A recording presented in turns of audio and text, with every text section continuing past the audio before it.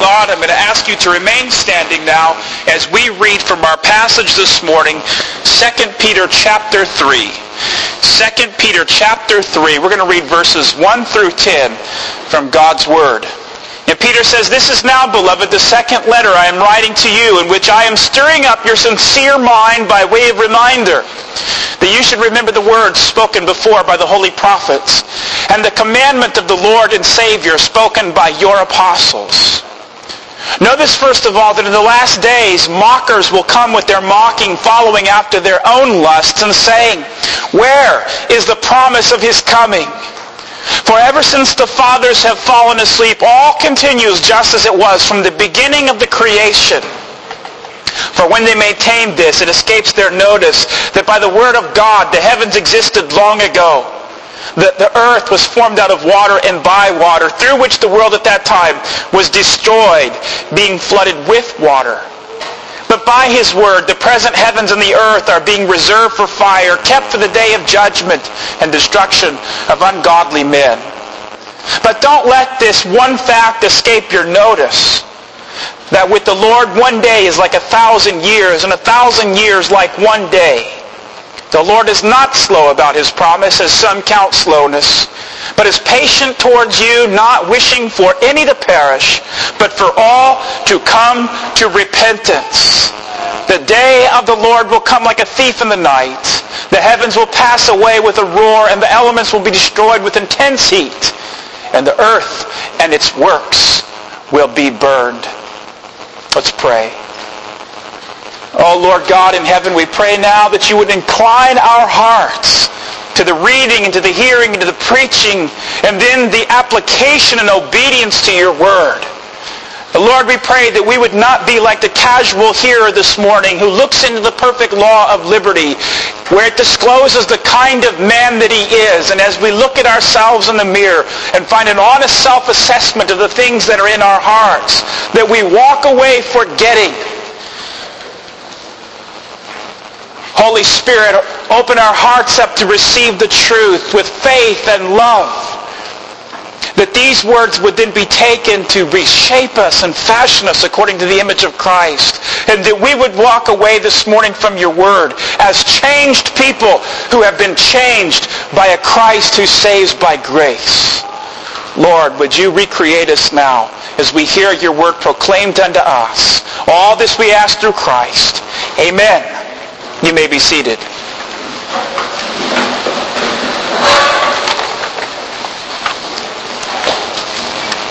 It's a very rare thing, I suppose, but it happens occasionally that I remember something from a college class that helps illustrate something in the Word of God.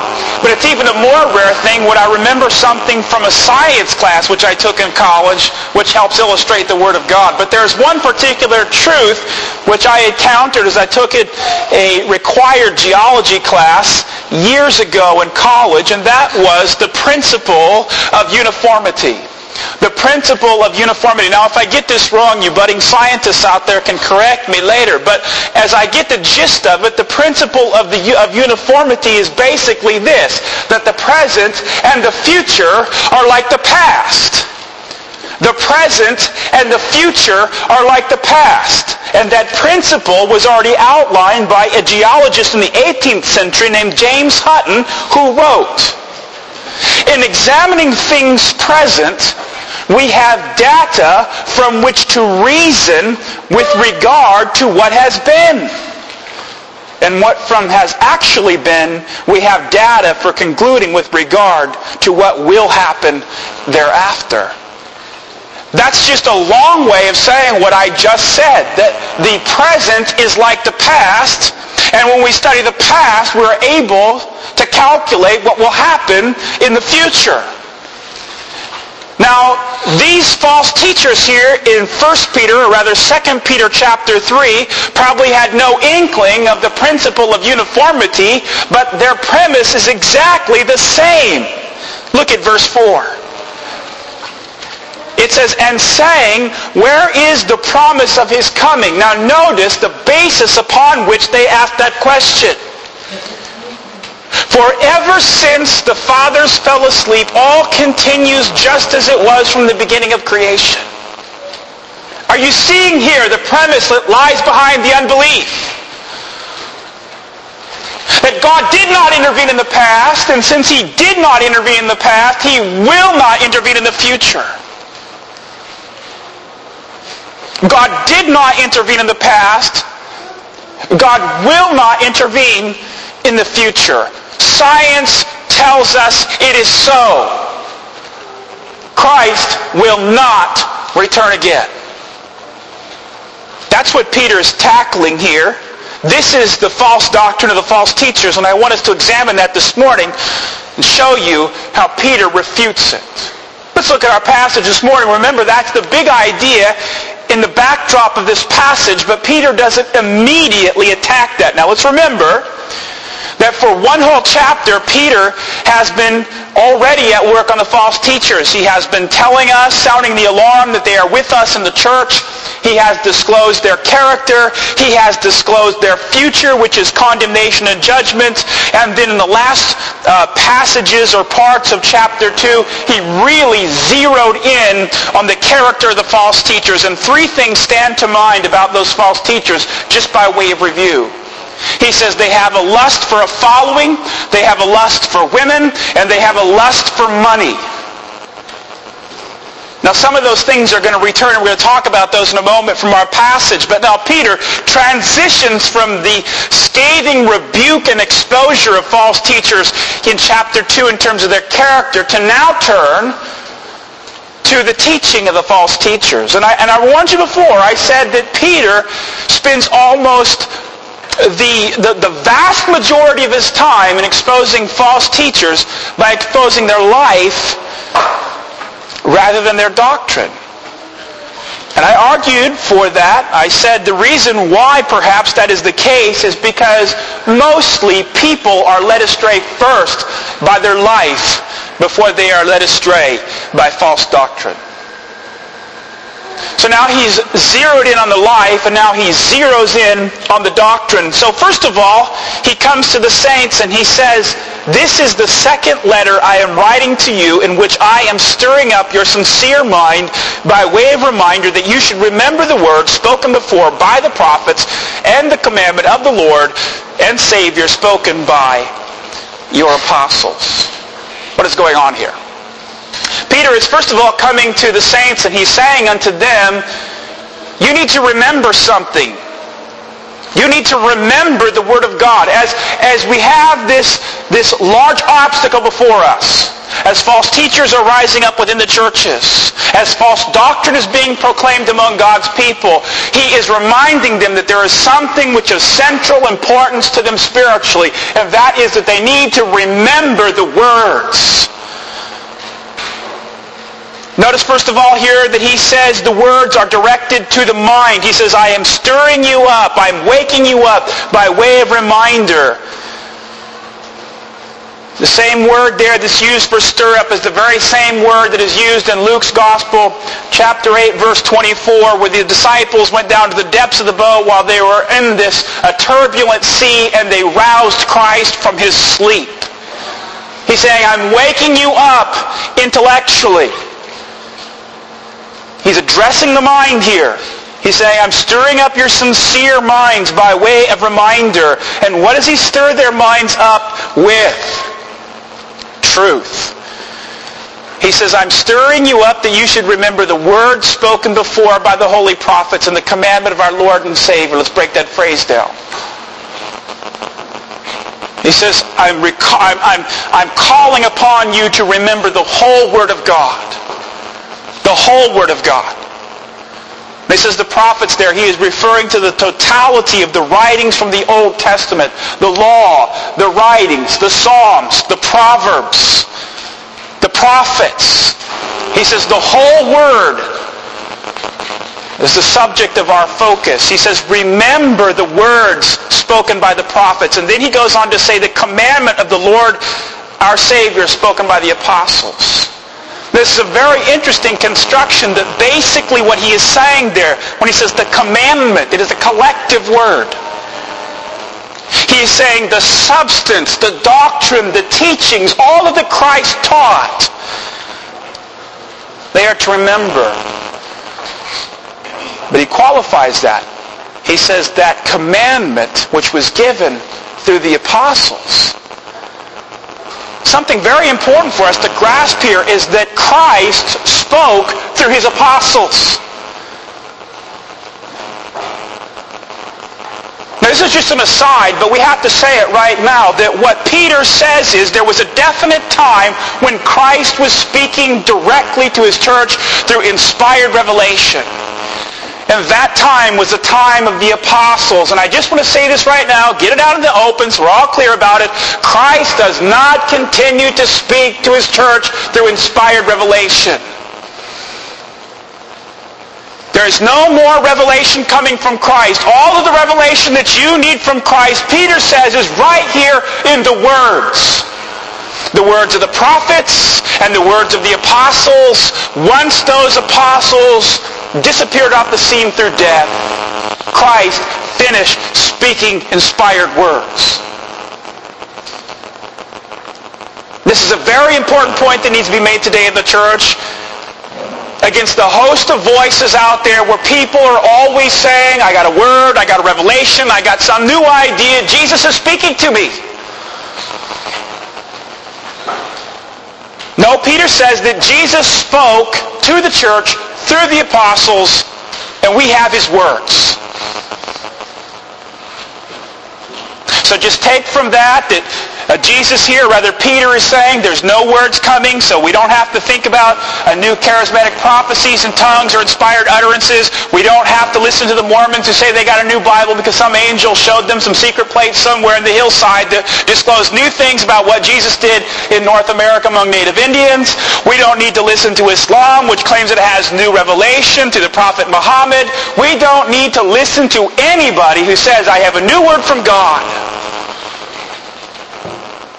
We must be very clear about this. We must stake our flag upon it. The revelation that God has given to us is in the Scriptures, and those are the words that Peter points the church to. No still small voices, no quiet times, no whisperings from God, no revelations from the trees or the rocks or the seas. God's spoken in his word. And Peter says, you remember those words. You remember those words. And this brings me to another point, is that our faith is founded upon words. Our faith is founded upon words. It is at the heart of the biblical doctrine of revelation that God has communicated the knowledge of himself to his people in words. Notice what Peter doesn't say here. Peter does not say, I'm stirring you up by way of reminder that you should remember experiences. He doesn't call them to remember feelings which they had. He doesn't say, I want you to recollect that euphoric feeling that you had when you came to Jesus, when you were on the mountaintop high at a retreat. He says, I want you to remember the words, and the reason is because God has communicated the knowledge of himself to his people in words and sentences. This is so contrary to what is all over the church today. People are clamoring to be heard because they've got a new vision, a new revelation, a new idea. Some way to get deeper with God by some new revelation or some new principle or practice. No, Peter says that's not how you do it. In the face of false teachers and false doctrine assaulting the church of Jesus Christ, Peter says the way to be grounded in the faith is to remember the words. If you want to go deeper with God in your relationship, Peter says there's one way: through growing mentally in your grasp of the words of God. So he said, I'm stirring up your mind. Why do we sit here? And I think it's important for us to take a moment to rehearse this. I know we do it quite often, or intermittently at least. But why do we do this? Think about this here this morning. Why are we sitting here? Why are you sitting here in hard chairs in a stuffy room and listening to one person speak? After all, everybody around us says that there's far more efficient ways for you to grow in knowledge today than listening to monologue. Right? The buzzword in the academy, the buzzword on the radio, the buzzword everywhere you turn today seems to be that you learn through dialogue. We have a conversation, you give your side, I give my side, somebody gives their side, and we all just sort of dialogue together. And if we want that dialogue to be more fulfilling, if we want that dialogue to be more penetrating and insightful, then if we were in the 70s and 80s, we used overheads. If we were in the 90s, we had big PowerPoint displays. And if we're really on the cutting edge of knowing how to deliver information to the use of technology today, we use interactive video.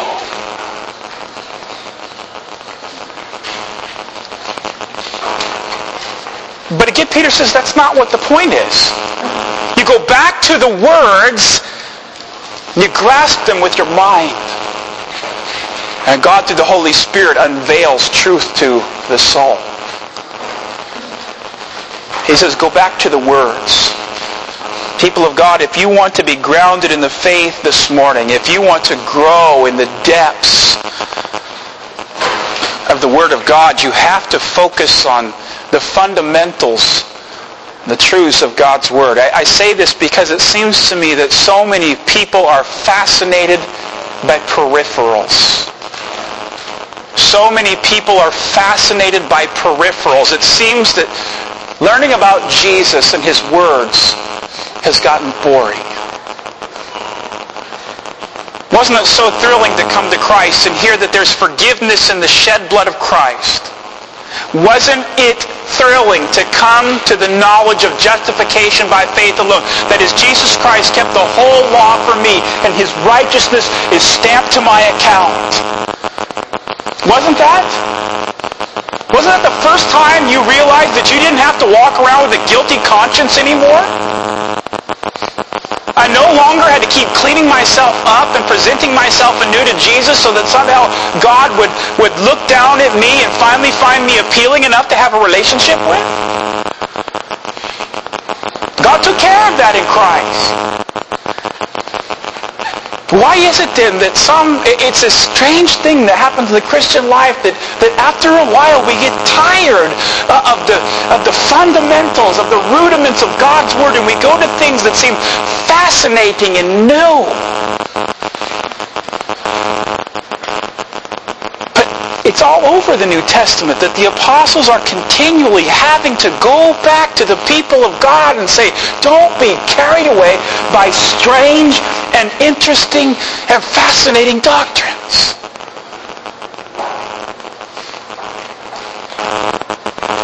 It's so interesting to me that at the heart of our worship is a constant call to do what? Remember. If you're sidetracked this morning in your spiritual walk because you are fascinated with some new peripheral, as interesting as it may seem, I call you this morning to set the peripherals aside, to come back to the words, the substance of the faith, to the commandments given by Christ to the apostles. When you do that, you're well-founded against being deceived. Now, this is a very long introduction, I know that, to the point of the passage, which is not about these things. And Pastor Santel, you are carrying on about peripherals this morning. But you see, if you don't have the foundation correct, you're going to become captivated and ensnared by false doctrine and false teachers. Okay, let's dig into the passage. We said there was a principle here which they were using. Christ will not return. Now notice there's a doubt about that in verse 4. And they are saying, remember, this is the mocking words of the mockers. Where is the promise of his coming? Do you see from your own Bible now, as you're looking at it, what they're saying? Christ is not coming. Now let's look at them first of all. Line by line, verse 3. Here they are. Now you don't see this in your Bible, but trust me, it's there in the original. You see the verb right here in verse 1, I'm stirring you up by sincere mind, by way of reminder. You see that verb there, stirring you up. That is modified now by verse 3, knowing. It's a participle in the Greek. Peter is connecting. He's connecting the reminder now to new truth that he's giving you in verse 3. The reason why you need to have your mind stirred up, because he says, know that in the last days mockers will come with their mocking, following after their own lusts. See, the reason why we had to go back to the fundamentals, get grounded in the truth, be reminded that God's Word is the foundation of our faith and all of our thinking and all of our life, is because he says the time is coming when false teachers will come. And you say, okay, we don't have to worry about that because that's in the last days. That's going to be in the last days. So let's not worry about that right now because we're not in the last days. Well, that's not true because the Word of God tells you when the last days are, and Peter says the last days are every day from the time Christ ascended into heaven until he returns. He says that in Acts chapter 2. With the prophesying and the tongue speaking and all that's going on at Pentecost there, Peter quotes from Joel 2, and he says that this now is the last days. Hebrews chapter 1 verse 2 says that in the last days God spoke to us in his Son. It's the last days. And since it's the last days, what's going to happen? False teachers will come, and here they are in the church. Mockers will come. So first of all, notice the character of these false teachers. They're mockers. They're mockers. They just poke fun of things. The thing that they poke fun of here is the idea that anybody would waste their life thinking that Christ is going to return. That's the mocking. They just make fun of things. They make fun of old, stodgy, fundamentalist, Bible-believing Christianity. It's kind of like today again, isn't it? If people don't understand your worldview, if they don't possess your worldview, if they don't share your worldview, if facts don't fit into their worldview, what do? They mock it, they make fun of it, they turn into satire, and they say it's stupid to believe these things. It's for weak people. And that's exactly how Christianity is mocked today. It's for weak people who are irrational. Mocking. But I want you to notice it's not the mocking from outside the world that Peter is referring to. It's talking about the mocking that comes from within the church. False teachers rising up, mocking. Secondly, he says, this is what they'll be doing, is they're following after their own lusts. And I already told you about those lusts, didn't I? Because Peter did. They have a lust for a following. Go back to chapter 2. You see this? Verse 3. In their greed, they will exploit you with false words. They want a following. And they'll say anything to get it. He says they will exploit with false, empty words. There's all kinds of people today who in the name of Jesus Christ, who have big churches, drive fancy cars, have huge public media names, who say all kinds of things that are not true, preach false gospels in false churches because they're driven by one thing. They want followers. Secondly, it says that these people follow their lusts, which is the lust of sexual immorality. Verse 14. Having eyes full of adultery that never cease from sin. We already talked to you about that. We had that very uncomfortable about 15 minutes in a sermon a few weeks ago warning you against sexual immorality.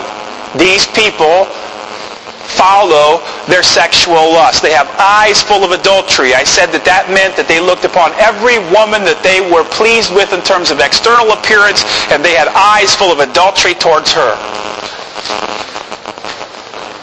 Sexual immorality always goes hand in hand with false teaching and false teachers. I don't even need, again, to go back to the headlines that are numerous where we see this happening on a grand scale in the church world around us. False teaching and sexual immorality seem to go hand in glove. Third, they have a lust for money. They have a lust for money. And again, in verse 14, chapter 2, Peter says, having a heart trained in greed, and then he compares them to the greed of Balaam the prophet, who tried to curse Israel for money. So there's the point. He says they follow their lusts, and those are the kind of lusts that they have. Now the point of it is, connect that lusting to the theology. If you want your life to be about people following you, if you want your life to be about sexual immorality and scoring with new chicks all the time, and if you want your life to be about money, gold watches, nice Cadillacs, nice shoes, nice cars, big house, all the comforts of life, all the bells and whistles, if that's what you want life to be all about, and you will not be stopped by principle or anything, what do you need to do if you're a Christian? If you claim to be a Christian, what do you need to do?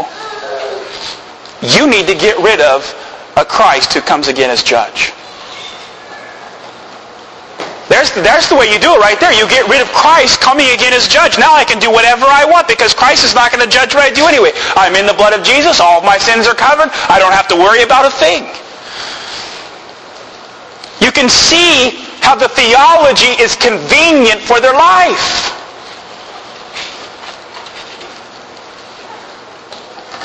You think about it. If Christ isn't going to return bodily and judge the world, why shouldn't you live like this?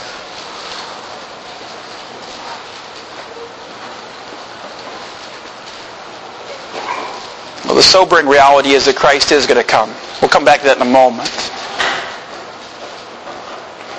But notice how they propped themselves up in their unbelief. Now we're in verse 4. Where is the promise of his coming? They seem to know that Jesus promised it at least, right? They seem to know that the Word of God promises a coming. But how did they cut this idea out of the Bible? We tend to think of modern liberalism as the beginning of people taking the Bible and cutting sentences out of it that they don't like. But it's as old as the Scriptures.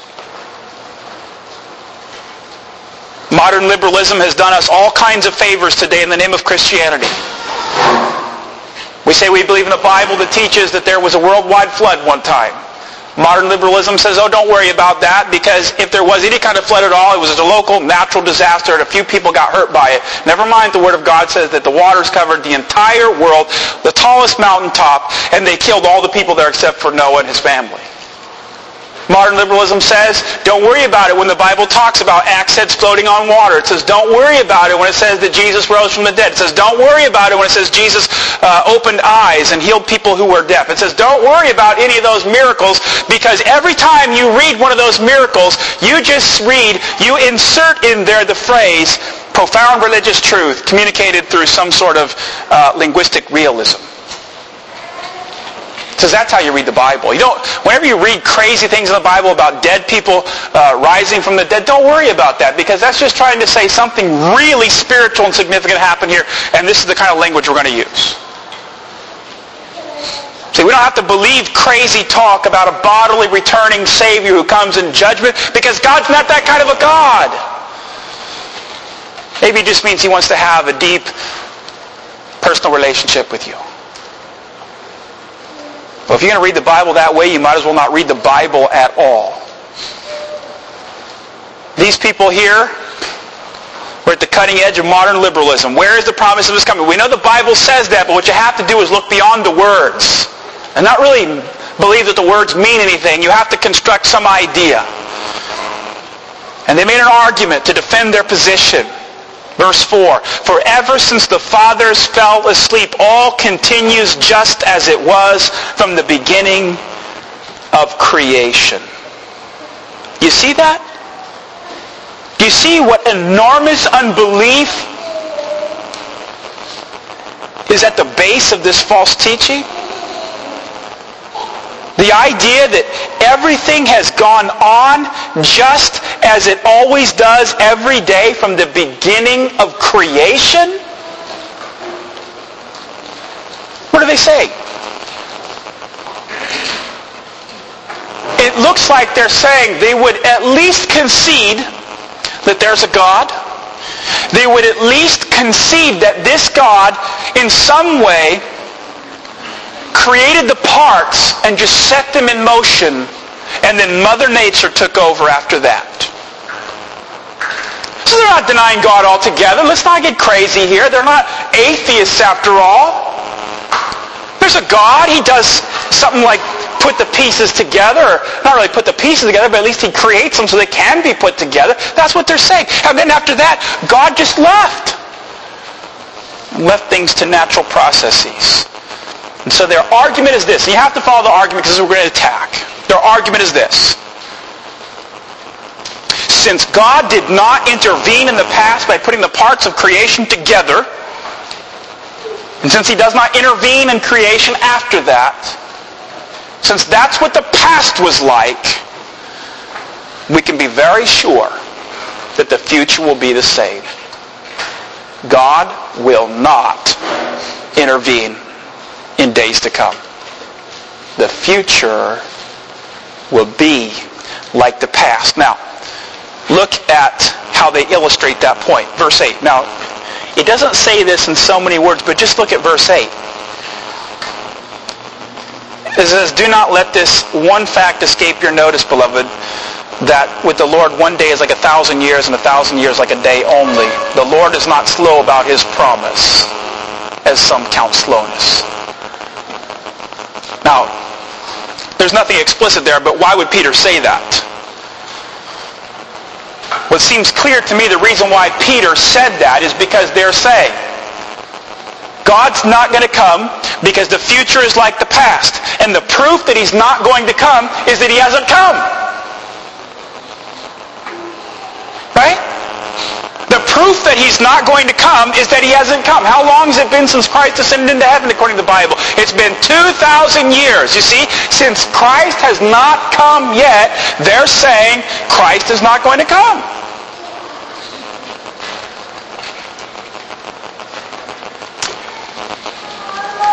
And frankly, isn't that an obstacle to faith? Isn't that an obstacle to faith? We have an invisible God who speaks words about things he did a long time ago, and you've not seen any of them. And your experience is the present. Right? Your experience is the present. Your experience is that you live in a time when dead men don't rise. Your experience is that you live in a time when people are not healed from blindness and deafness by the touch of a hand. Your experience is that the present seems to just be controlled by forces of nature. Christ hasn't returned yet. All kinds of people have predicted Christ would return, right? God knows we haven't had a lack of those in the last 30 years. How many times has somebody in the name of Christ stood up, some crackpot saying, Christ is going to return December 31, 1976, so all of you sell all of your possessions and let's meet at the outside of town at the local hilltop. How many times has this happened? We've had all kinds of people saying he's going to return, but he hasn't returned. And so the church almost today doesn't even like to talk about the return of Christ anymore. At least a vast part of it. So the key for us this morning is to see whether the future is going to be like the past. Look at what Peter says. Is it true? Christ will not return because the future is like the past. Look at your Bible, verse 5. Peter's response to their claim is this. When they maintain this, what's this referring to? When they maintain this, the idea that the future is like the past, and in the past God didn't intervene in creation, he says it escapes their notice that by the word of God, the heavens existed long ago, and the earth was formed out of water and by water. Now just to see this, turn back with me your Bible to Genesis 1:2. Go back there with me. Genesis 1 verse 2. Remember what the point is. Their point is that God may have had something to do with getting this whole thing started, but he really didn't intervene after getting the ball rolling.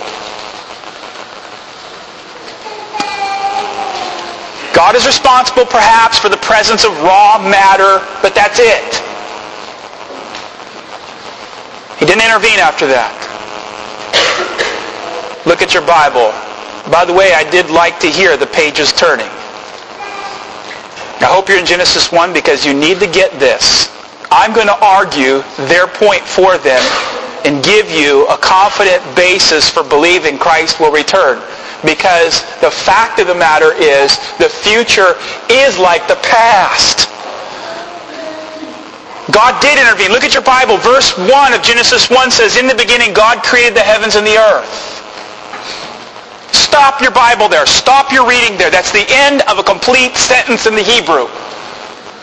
It is a declaration. In the beginning God created the heavens and the earth.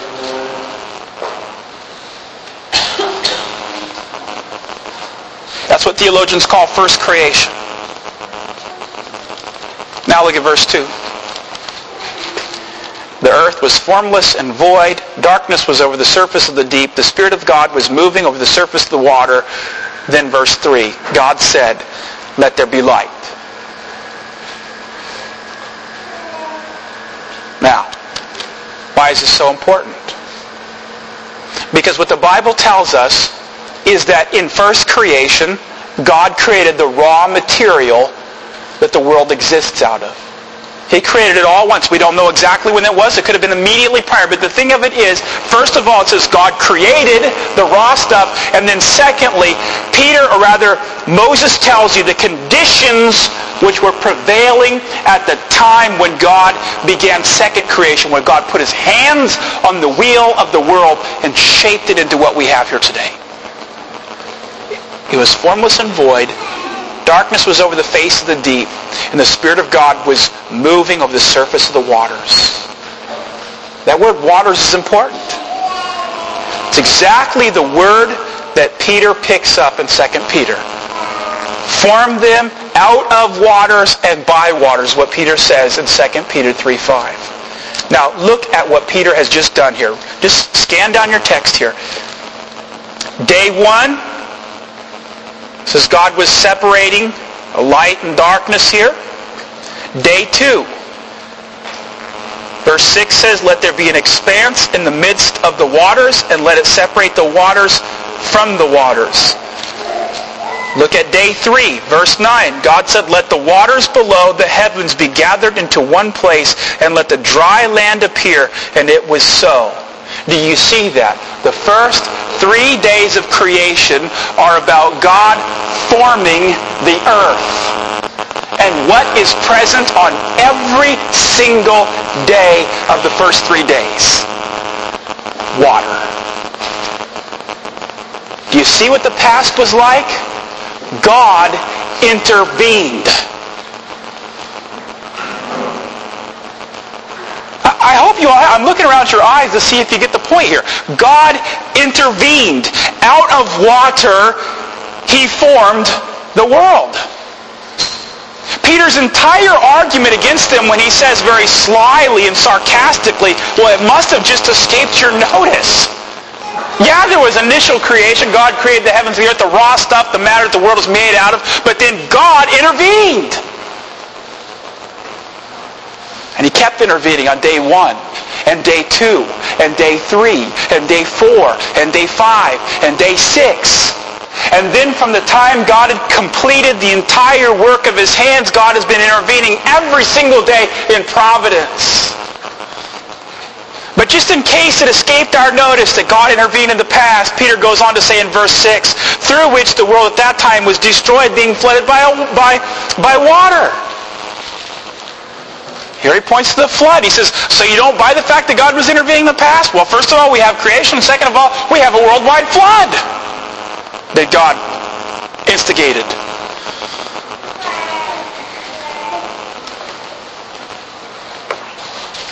see that?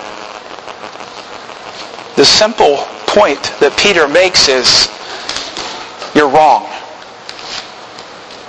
You're wrong in how you apply the principle. The future will be like the past. And the past is full of notable examples of God sovereignly intervening.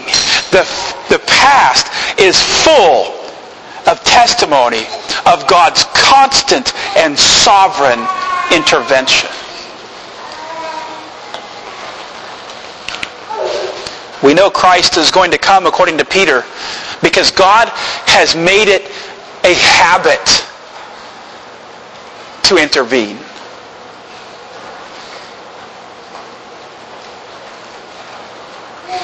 What does this tell us this morning?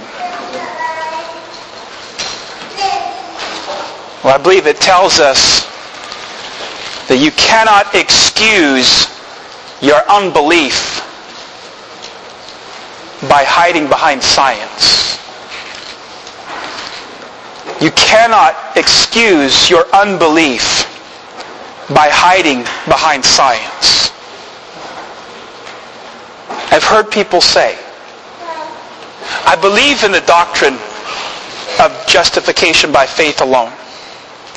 I believe that there was a man named Jesus who was a wonderful guy who lived 2,000 years ago, had an enormous following of people, who was a very interesting guy and said all kinds of wise and interesting things. I can believe all kinds of things about this Jesus, but at the end of the day they will say, but you cannot force me to believe in the idea that God created the heavens and the earth, because I'm too smart to believe in fairy tales like that, because science says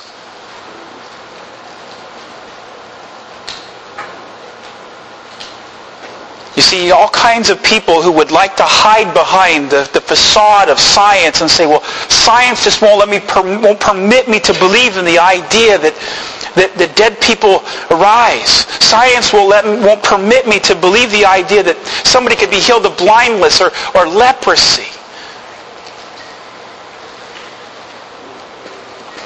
And this is constantly being used as a reason why Christianity really should be rejected if it's a Christianity that proclaims the facts of the Bible. And they do it based upon science. One of the most notable rejections of the Christian faith in the history of the West is the rejection of Christianity by an 18th century philosopher named David Hume. One of the most brilliant philosophers in the modern age. And he completely rejected, even though he was in the church, he completely rejected the foundations of the Christian faith, that Jesus is God incarnate, that Jesus rose from the dead. And here was his argument. He says, it's a miracle that a dead man should come to life, because that has never been seen or observed in any age.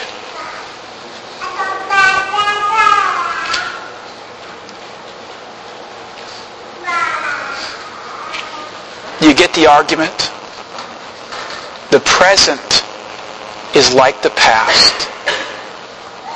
The past is like the present.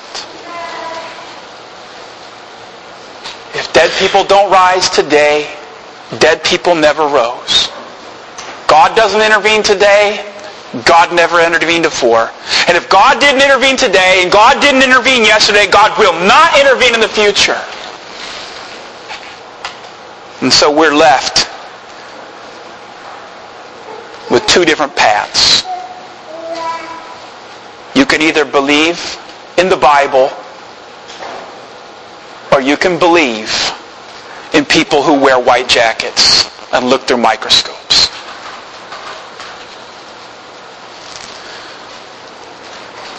What are you going to believe today? Are you going to be leave the Bible and be thought a fool. That's one of your choices. Believe the Bible and be thought a fool. Or reject the Bible and be a fool. There's only two ways. Believe the Bible and be thought a fool and have people laugh at you and scorn you and ridicule you for believing in a literal God who speaks literal words, who literally heals people, or you can reject all of that. But in reality, in God's eyes, really be a fool for denying God. Well, Peter wraps up our passage this morning saying three things that we're going to have to expand upon next week. So I just invite you to hang with me a minute longer. Peter looks at that so-called illustration of the principle that God's not going to come in the future because he hasn't come yet. You know, again, the future is going to be like the present.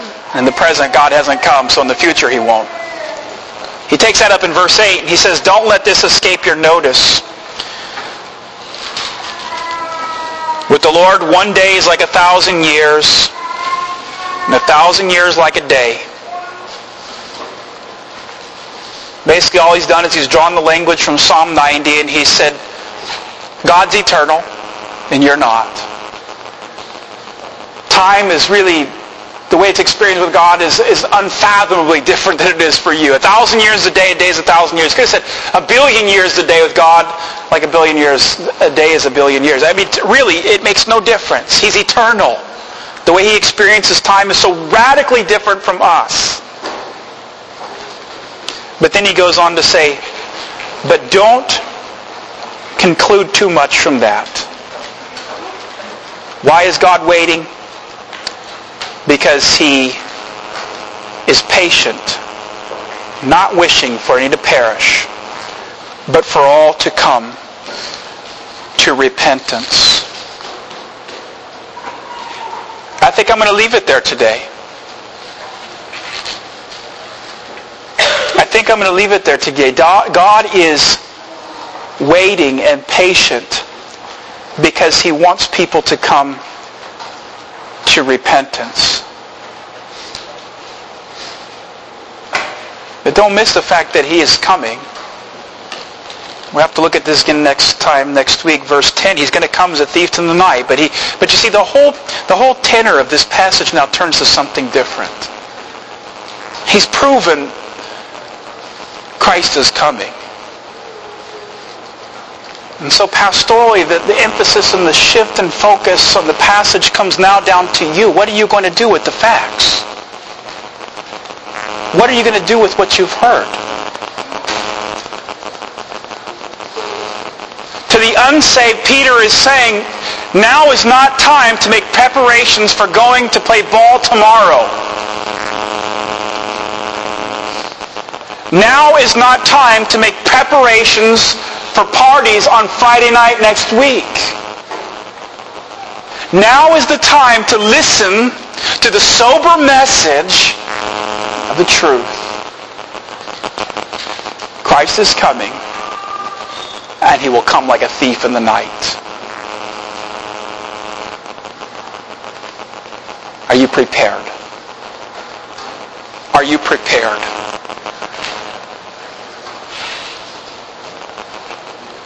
The only way to be prepared for the coming of Christ like a thief in the night is to cling to the cross of Christ.